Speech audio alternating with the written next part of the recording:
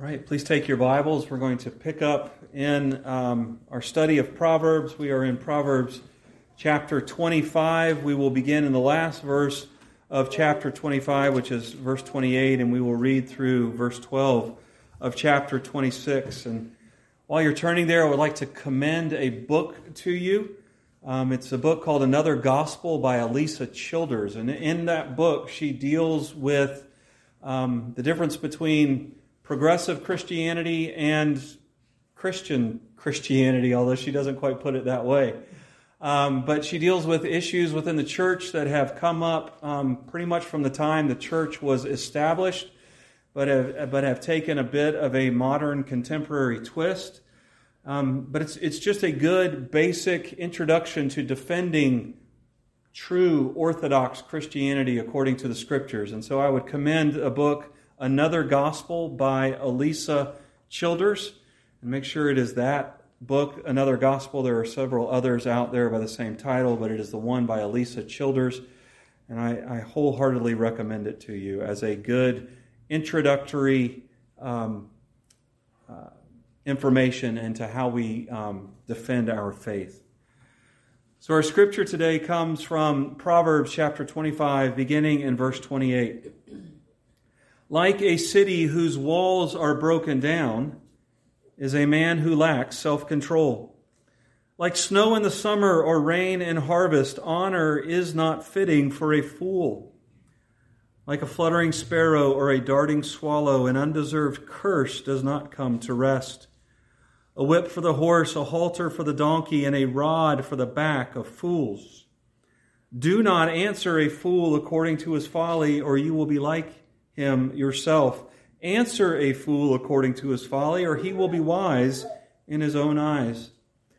Like cutting off one's feet or drinking violence is the sending of a message by the hand of a fool.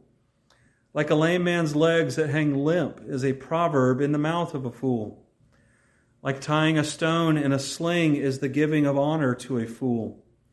Like a thorn bush in a drunkard's hand is a proverb in the mouth of a fool.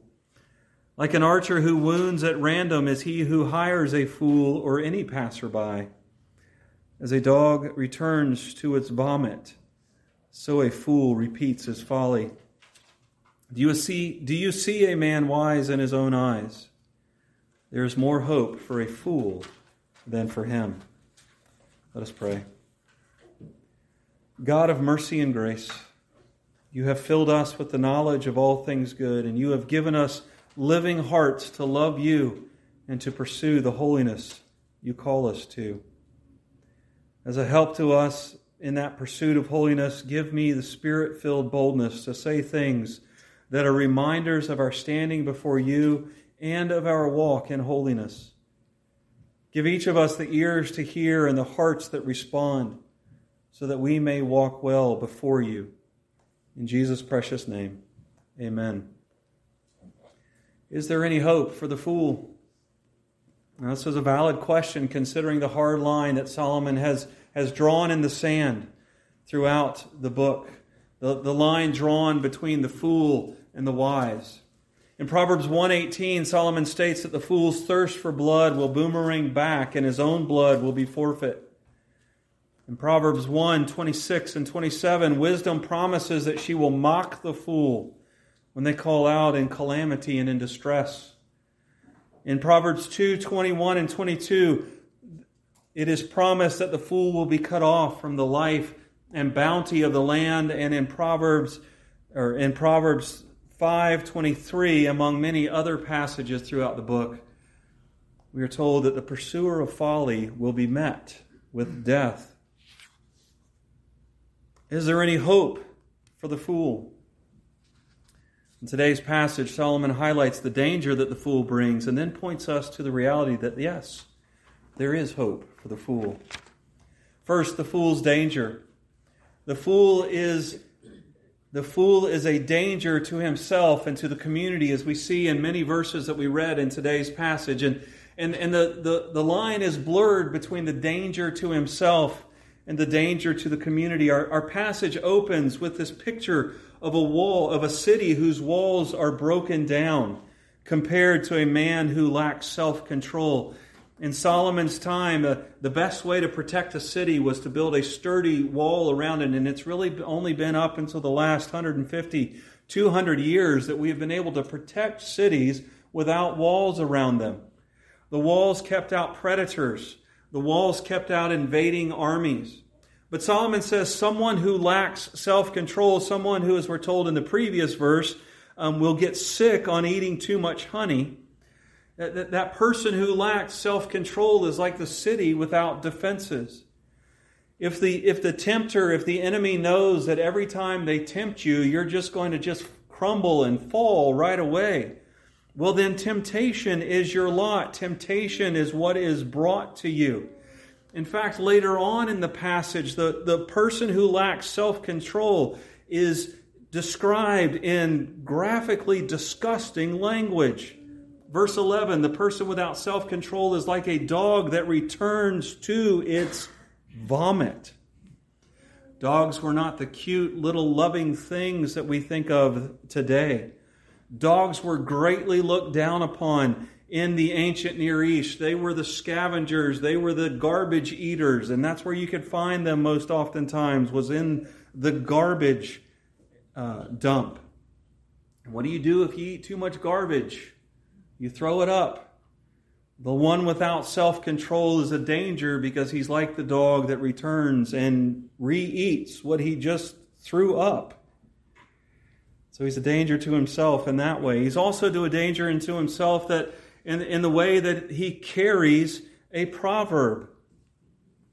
It talks here about proverbs and messages in the mouth and the hands of the fool. Giving a message to a fool and expecting him to deliver it, or giving a proverb to a fool and expecting him to use it well, is like making yourself lame. It's like cutting off your own feet or expecting a lame man's legs to be working. It causes danger, it causes injury to him.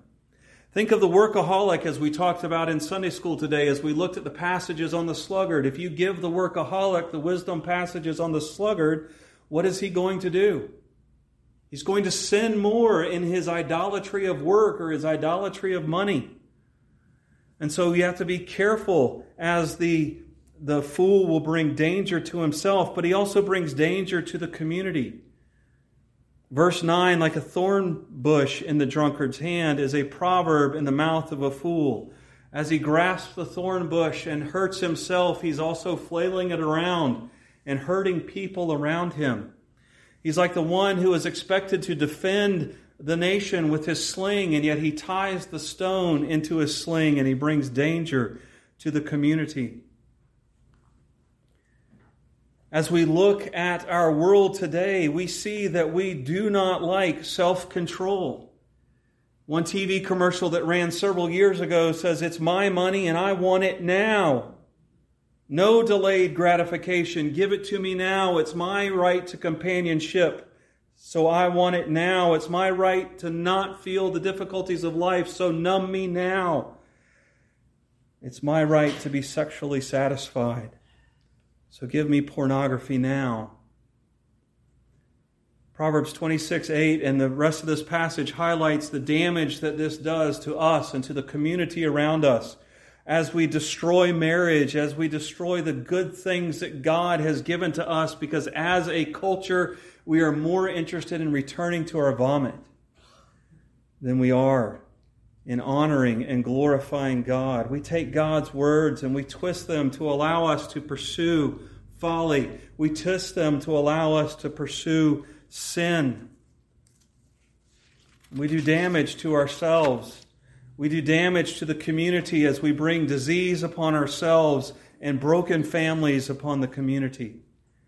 As the trust that used to exist among community members is fractured and we find ourselves almost evenly divided on both sides of every issue, political, economic, religious, or spiritual, we are slowly, in pursuing folly, destroying ourselves and our community. So we can understand why Solomon highlights the dire consequences that come from the pursuit of folly, because he encouraging his son and the advisors to his son to say, put folly away. It will destroy everything. The foolish person will destroy himself. He will destroy his community, especially if he has the power of the king. And so Solomon says we must take drastic measures against the fool in order to preserve the community and the life that God has given us. And that turns us once again to the question, is there any hope for the fool? If he causes that much danger, that much destruction, is there any hope for him? And Solomon says, yes, there is. Look at verse 12 with me of chapter 26. Do you see the man or a man wise in his own eyes? There's more hope for a fool than for him. There are 3 levels or 3 types of fools within the book of Proverbs, and we lose this sometimes in English as we have one word to describe 3 different people. The first is the fool as we have here, and the fool is still portrayed as a young man. He's not the simple. Remember, the simple is the young man or the young woman who has been trained, who has been taught, and they are on the point of beginning to make their own decisions. And they can either choose toward wisdom or toward folly. The fool is listed here is the simple person who has begun to make foolish choices, has begun to pursue folly rather than wisdom, has begun to turn their back on God's law rather than on the pursuit of God. And so this fool still has agency. This fool still has the light that he or she can see at the end of the tunnel and can still turn back toward wisdom. The next level of fool that we see in the book of Proverbs has been making foolish decisions a little bit longer. Their heart's just a little bit harder. Their heart is just a little bit further from God. And while they still have agency, it's becoming weaker as they are bound more and more by folly. And the third type of fool that we see in the book of Proverbs is the mocker. The one who is almost so far gone that there is no hope. Well, the fool that Solomon repeatedly talks about in today's passage is that first fool. Still the young man, still the young woman who has made bad choices, but is not so far gone in their folly that they can't be rehabilitated. And so, yes, gloriously, yes, there is hope for the fool. While his walls may be torn down, while his hands may be scarred from the thorns that he has tried to grip, there is hope for healing. There is hope for rehabilitation. And what does God use to rehabilitate? Well, he uses discipline to rehabilitate the fool. He says in verse 3, a whip for the horse's back, a halter for the donkey, and a rod for the back of fools. A rod, we look at that and we automatically jump to physical, corporal punishment.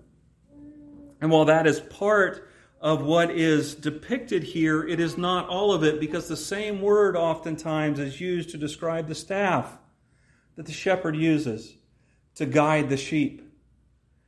Have you ever seen pictures of a shepherd with their staff in their hand? Are they just sitting there wailing on the sheep trying to get them to do what they want to do?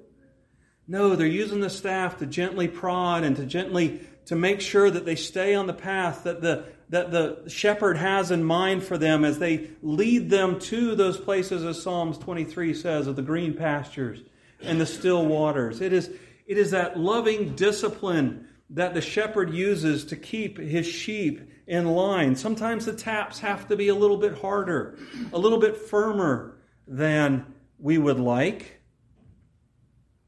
But the rod for the back of the fool is the shepherd's staff in the hand of the loving shepherd.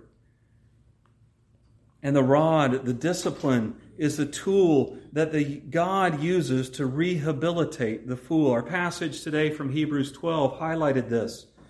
It put the rod in the hand of the shepherd, the truly loving, eternally caring shepherd that uses his rod to discipline and to keep his sheep in line.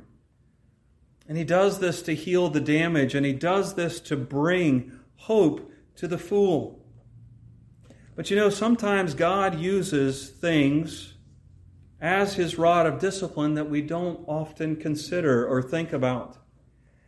And sometimes if I am the one being the fool, He will use you as the rod of discipline. He uses His people as the rod of discipline, and He gives us guidelines for that in verses 4 and 5. Do not answer a fool according to his folly, or you will be like him yourself. Answer a fool according to his folly, or he will be wise in his own eyes. So which is it? Do we not answer the fool, or do we answer the fool? Well, before we talk about this, we need to deal with the seemingly contradictory nature of this particular statement. And I would say that this is not a contradiction, but it is a dilemma. A contradiction is two statements that both claim to be true but work against each other because one of them, or sometimes both of them, are false. A dilemma can be framed by two statements that are true but have different applications. So which is it? Do we answer a fool or do we not answer a fool? Well, it depends.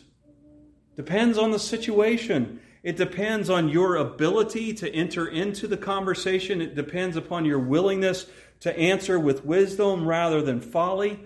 And it just depends upon the receptivity of the person that you are dealing with. But sometimes we are called to answer the fool, and sometimes we are called not to answer the fool, and it takes the application of wisdom to know the difference. How do we grow in wisdom? We grow in wisdom by applying wisdom. How do we apply wisdom? Well, we grow in wisdom. It's a bit of a circular argument there. It's a bit of a circular process. But let's look at these two verses as to how we use them in order to be the rod of discipline that God calls us to. First, do not answer a fool according to his folly, or you will be like him yourself. Or, as George Bernard Shaw said in the early 20th century, don't wrestle with a pig. You just get dirty and the pig enjoys it. Sometimes the fool is so deep in his folly that there's just no answer for it. The other application to this is that sometimes we are tempted to answer folly with folly. I think we see this in some of the tactics that we use, as I talked about last week, when we argue online. When we argue online, we have a tendency to use the same tactics that those we are arguing against use. And while they use statements and quote-unquote science, oftentimes those things are a little bit less than true. And we do a disservice to God and we do a disservice to the fool whenever we use those little bit untrue statements or other little bit untrue statements to fight little bit untrue statements. And you all realize a little bit untrue statement is untrue, right? When we answer falsehood with falsehood, we do a great disservice and show ourselves to be more like the fool than like God. When we answer anger with anger, we do ourselves a disservice and we show ourselves to be more like the fool than like God. If we are going to answer, and we'll deal with that here in just a minute, we need to do so in truth and in a way that shows God's glory and love, which is what the next passage, the next verse means. When we do answer a fool, we answer his folly with truth. If you have your Bibles, turn with me to the Gospel of Mark. Mark chapter 12, beginning in verse 18, it's a series of discussions that Jesus is having with the religious leaders, including the parable of the tenants, the authority of Jesus being questioned, and that question that they ask him, trying to tax him about paying his tax, or trap him about paying his taxes to Caesar. And then after that particular statement, the Sadducees come to him and they ask him a question. They say, "Teacher," picking up in verse 19, they said, "Moses wrote for us that if a man's brother dies and leaves a wife, but no children, the man must marry the widow and have children for his brother. Now there were 7 brothers. The first one married and died without leaving any children. The second one married the widow, but he also died, leaving no child. It was the same with the third, and in fact, none of the 7 left any children. Last of all, the woman died too. At the resurrection, whose wife will she be, since the 7 were married to her?" Now, let's stop right there for just a second. Jesus could have answered folly with folly, and they would have been into some bizarre argument over who this lady was married to for the rest of eternity. It would have just gone round and round. Well, why do you think it's the oldest? Why do you think it's the youngest? Why do you think it's the middle? Well, why are you leaving out number 6? It would have just gone on and on if Jesus had sought to answer them according to the question that they asked. But he didn't answer folly with folly. He answered folly with wisdom. Verse 24, and Jesus replied, "Are you not in error because you do not know the Scriptures or the power of God? When the dead rise, they will neither marry nor be given in marriage. They will be like the angels in heaven. Now about the dead rising, have you not read in the book of Moses, in the account of the bush, how God said to him, I am the God of Abraham, the God of Isaac, and the God of Jacob. He is not the God of the dead, but of the living. You are badly mistaken." Basically, Jesus answers the Sadducees by saying, you have the Scriptures right there in front of your face, and you don't even see them. The Sadducees did not believe in the resurrection from the dead. And Jesus says, God is not the God of the dead. He is the God of the living. And the first 5 books of the Bible, which were the only books of the Bible that the Sadducees thought were valid and inspired, Jesus says, even your Scriptures say that God is the God of the living. You deny the reality of God, and in asking me this question, you show me your folly, and I'm going to expose your sin. Now, we're not Jesus, but we are called to answer folly with wisdom, not with more folly. There are things in this world, in this culture, in our country that are wrong. That we can agree with people on the other side of the spiritual aisle from us that are wrong. But we have a far firmer foundation. We don't answer racism in the way the world answers racism, because how does the world answer racism? By lifting one race up over the other, by making race the center of our identity. What is the center of our identity? We are the image of God. We are created in God's image, and that gives everybody dignity, which then allows each and every one of us to pursue dignity and importance and equality together. But if we choose the world's definitions, if we choose the world's tactics, we just become fools. And we encourage them in their folly. And here's the other thing. When people disagree or betray us, how are we tempted to respond? Typically in kind, or in anger, or even in violence. God did not answer us according to our folly of sin. As we rebelled and did violence, drank violence against Him, He met us with grace and with forgiveness. He did not answer according to our folly, but according to His wisdom and according to His glory. The hope for the fool is that God disciplines those He loves. And in that discipline seeks to draw them toward holiness, a holiness that He offers to them in Jesus. Is there hope for the fool? Man, it is such a glorious reality that I can unequivocally say, yes, there is hope for the fool. And this is more than just an intellectual endeavor to see if someone out there has any hope. Brothers and sisters, even if we are saved and regenerated by the work of Christ, oftentimes you and I act the fool. We want our agendas, and we want them now. We want our comfort, and we want them now. We want sermons that make us feel good without conviction, and we want them when? Now. We turn our back on self-control, and we trot happily to the vomit of our sin. And God disciplines us in that sin, drawing us back, giving us hope, reminding us of the reality that is ours in Jesus Christ. He heals the damage done by our folly through His loving and corrective discipline. When I ask, is there hope for the fool? I'm asking, is there hope for me? Is there hope for you? Brothers and sisters, God's discipline is proof that there is. It is a glorious hope secured by the cross. Rejoice and take comfort in the hope given you through the discipline of God. Let us pray. Our Lord and Father above, we do thank you for these words of Solomon that remind us that there is hope for the fool. In your discipline, in your love, show me at times where I am foolish and need to grow in wisdom. And when you choose to use me, or you choose to use us in this place as your rod of discipline for the fool, give us the wisdom to know when we should answer and when we should not. And give us the love for them that you have for us. I pray this in Jesus' name. Amen.